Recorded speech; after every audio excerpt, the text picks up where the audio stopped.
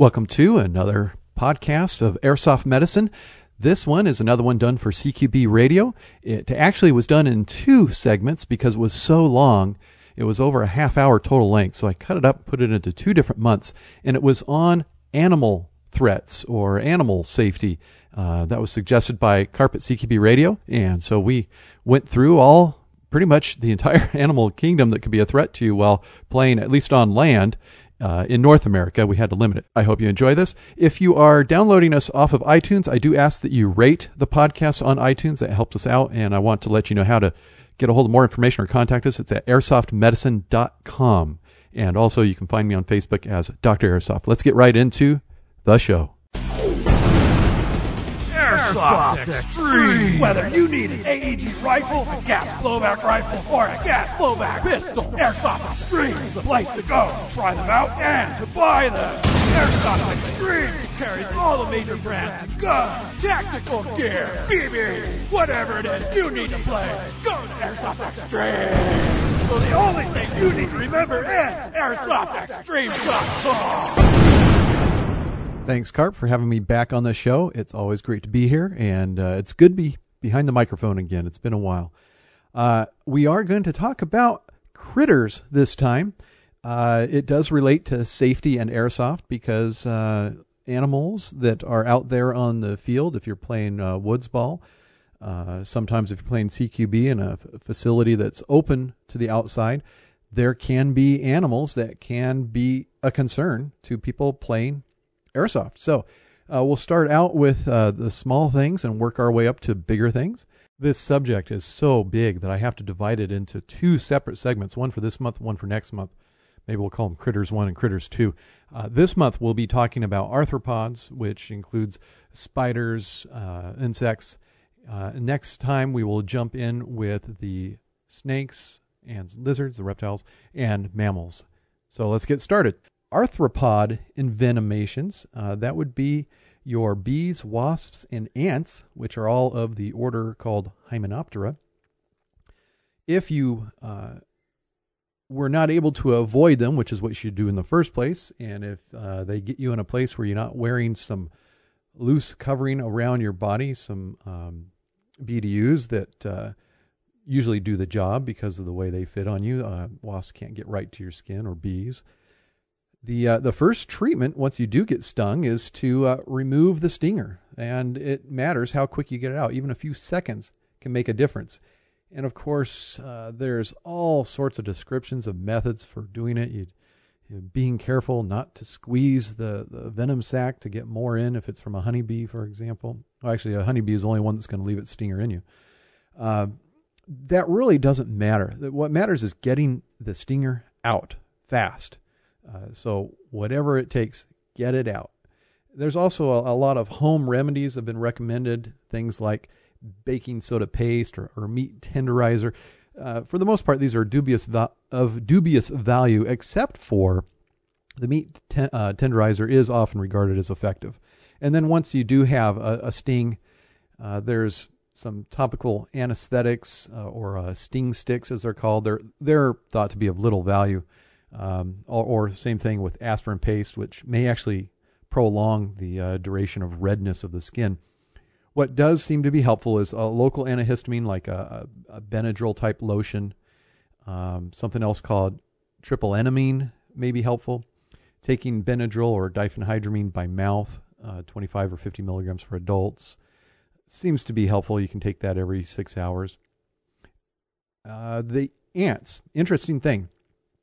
Where I am in California, people, at least kids, oftentimes will talk about, look out for the red ants, they'll bite you. Well, this is different from the fire ants of Texas that actually sting with a stinger, just like the wasps and the bees.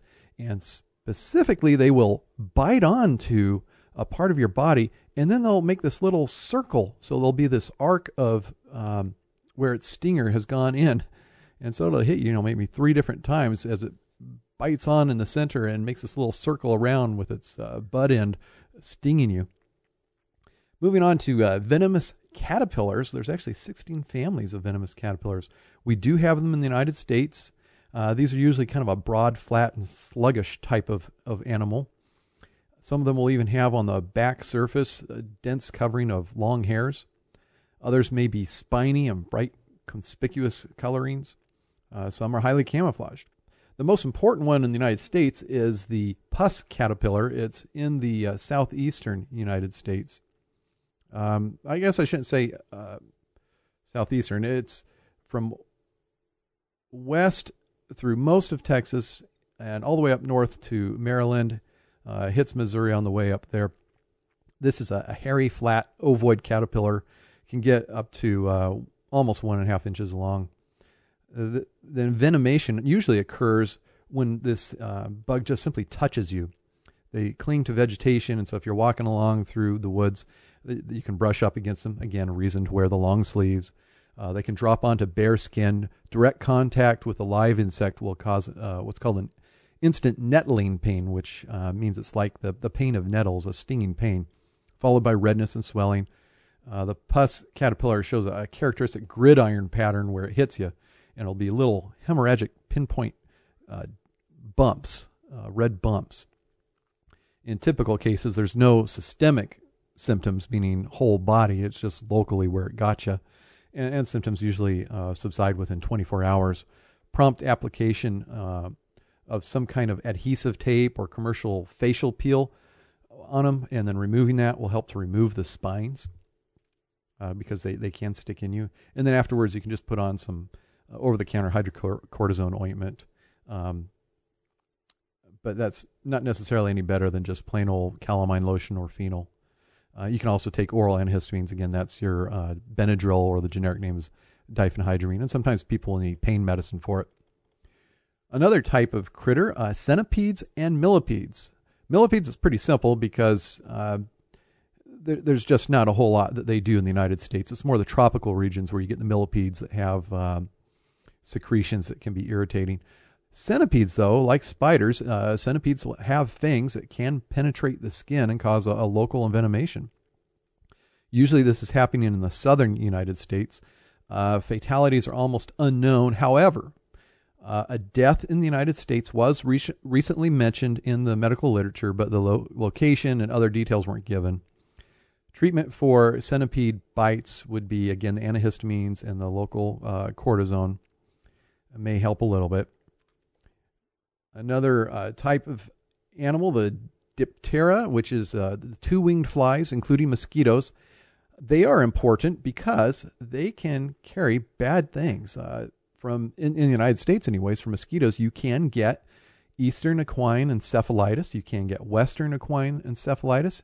You can get St. Louis encephalitis, La Crosse encephalitis, and West Nile virus, which also causes hand encephalitis. So it's important to protect yourself against the two-winged flies, including the mosquitoes. Treatment, prevention is avoiding their habitat, and that would be mostly standing water. The time of day they're out, which is right around sunset, a couple hours around there. If you wait until after, you do okay. Keeping yourself covered, and then we'll go into more detail at the end of the podcast about things you can do as far as using specific repellents. Another type of bug that can be a problem are fleas. That's not, I guess I shouldn't say that's a real significant airsoft problem. They can be a problem, though, because it can carry plague. Of course, animals that are in the outdoors that you can come across can have these plague-carrying fleas, and it does exist in the United States. There are cases that do occur from time to time, so it's not a good idea to be too chummy with the wildlife that could be carrying fleas.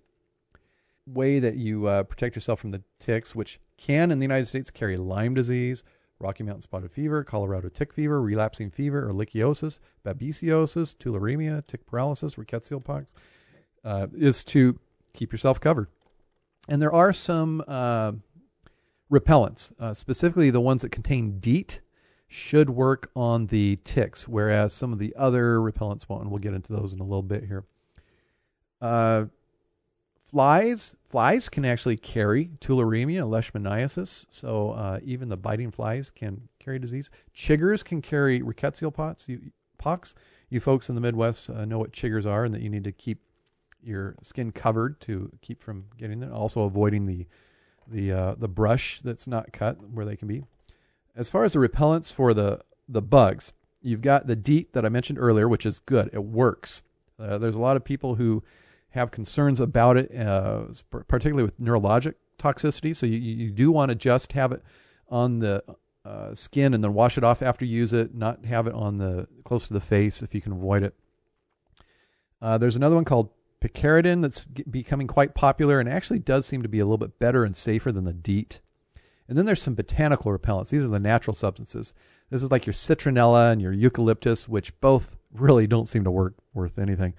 And then there's one called Bite Blocker, which is a brand name. And in studies, it actually does seem to be pretty decent. Not good for tick repellent, but for the mosquitoes. If you really want to use a natural product, you're concerned about the chemicals, try that Bite Blocker. They sent me a sample package once, and it has a funny smell to it, though. Of course, so does the chemical type. Spiders, the arachnids. Spiders in the United States, we have two main spider types that are problems and are venomous to humans and cause significant injury. One is the brown recluse. And the problem with that is there's no specific antidote to it. It's just supportive treatment. So a person that gets a significant brown recluse bite, this is a real thin-looking brown spider, sometimes called the fiddleback, because it actually looks like a violin on the back of it, if you look at its markings. It causes tremendous tissue destruction where it bites. And like I said, there's nothing you can do about it. There were some studies that were done where they would actually cut the bite area of the skin out in hopes that the venom wouldn't spread and then cause this horrible destruction. Well, that didn't work. You still got the destruction, or you had to cut out so big of an area that it was the same size as how much tissue destruction there would be. People often have to have skin grafts, plastic surgery to take care of this. I live in the West now, California. When I was in residency in emergency medicine in Kansas City, I saw significant brown recluse injuries from bites, lots of tissue destruction. They say that they have the brown recluse here in California, but I'll tell you, the bites attributed to brown recluse here are nothing like the ones I saw in Missouri. Black widow spiders, significant envenomations. We do have an anti-venom for that, so if somebody does get bit, we do recommend that they get in to get seen in the emergency department and get treatment for that, possibly including anti-venom. Smaller people, children, young children can get severely sick from black widow envenomations. Both the black widow and the brown recluse. Brown recluse is called recluse for a reason. These spiders are in the dark areas, uninhabited areas. They're under the wood pile.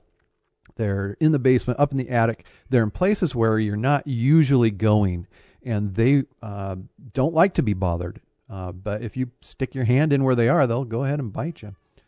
The scorpions that we have in the United States, there's a couple of them we talk about. One is called the bark scorpion, and that's a significant public health problem in Arizona. About 10% of their poison control calls down in the Phoenix area are related to scorpion stings.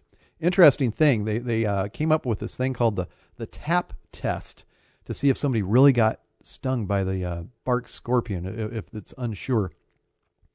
Its reliability is not the best, but this is how they do it. As the patient's distracted, the doctor will tap right on the spot where they got stung. And if they greatly exacerbate the pain, then that's a positive sign that, yeah, that was probably the bark scorpion. I don't think that's a very nice test. I don't plan on using it to determine if someone actually got stung by that particular scorpion. They do recommend hospital treatment for this, even though there's not a specific anti-venom. It's no longer produced. I'm sure there's a story behind that, but I don't know it.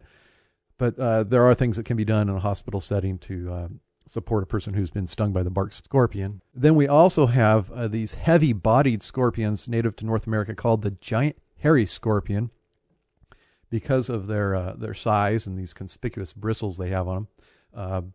Both scorpion types that are probably in the United States are brown, kind of a tan color, and then some brown markings on its backside. The Giant hairy scorpion is native to Arizona, California, parts of Utah, Nevada, Idaho. That's all we have time for this month. But next month, come back and you'll be able to hear more about critters that can be a problem with when you're out playing airsoft. Specifically, we'll be talking about snakes, lizards, mammals, big creatures, much bigger than what we talked about this time. Until then, I encourage all of you to get familiar with my website, airsoftmedicine.com. Subscribe to my YouTube channel, which is Auburn Medical Group. And also become a fan or like me on Facebook, which is just simply Dr. Airsoft. Until next month, when we come back and talk about reptiles and mammals, this is Dr. Airsoft saying, play safely. Spartan Imports Incorporated is one of North America's largest distributors of premium quality airsoft products for military training and recreational purposes. Our major product lines have full warranties, and we offer comprehensive in-house, dealer, and consumer technical support. Among the many brands and items we carry, Spartan Imports is the exclusive distributor of Magpul licensed PTS airsoft products, Classic Army and Javelin brands of airsoft guns, and AMP Tactical and MAG brands of high-quality airsoft and recreational shooting optics and accessories.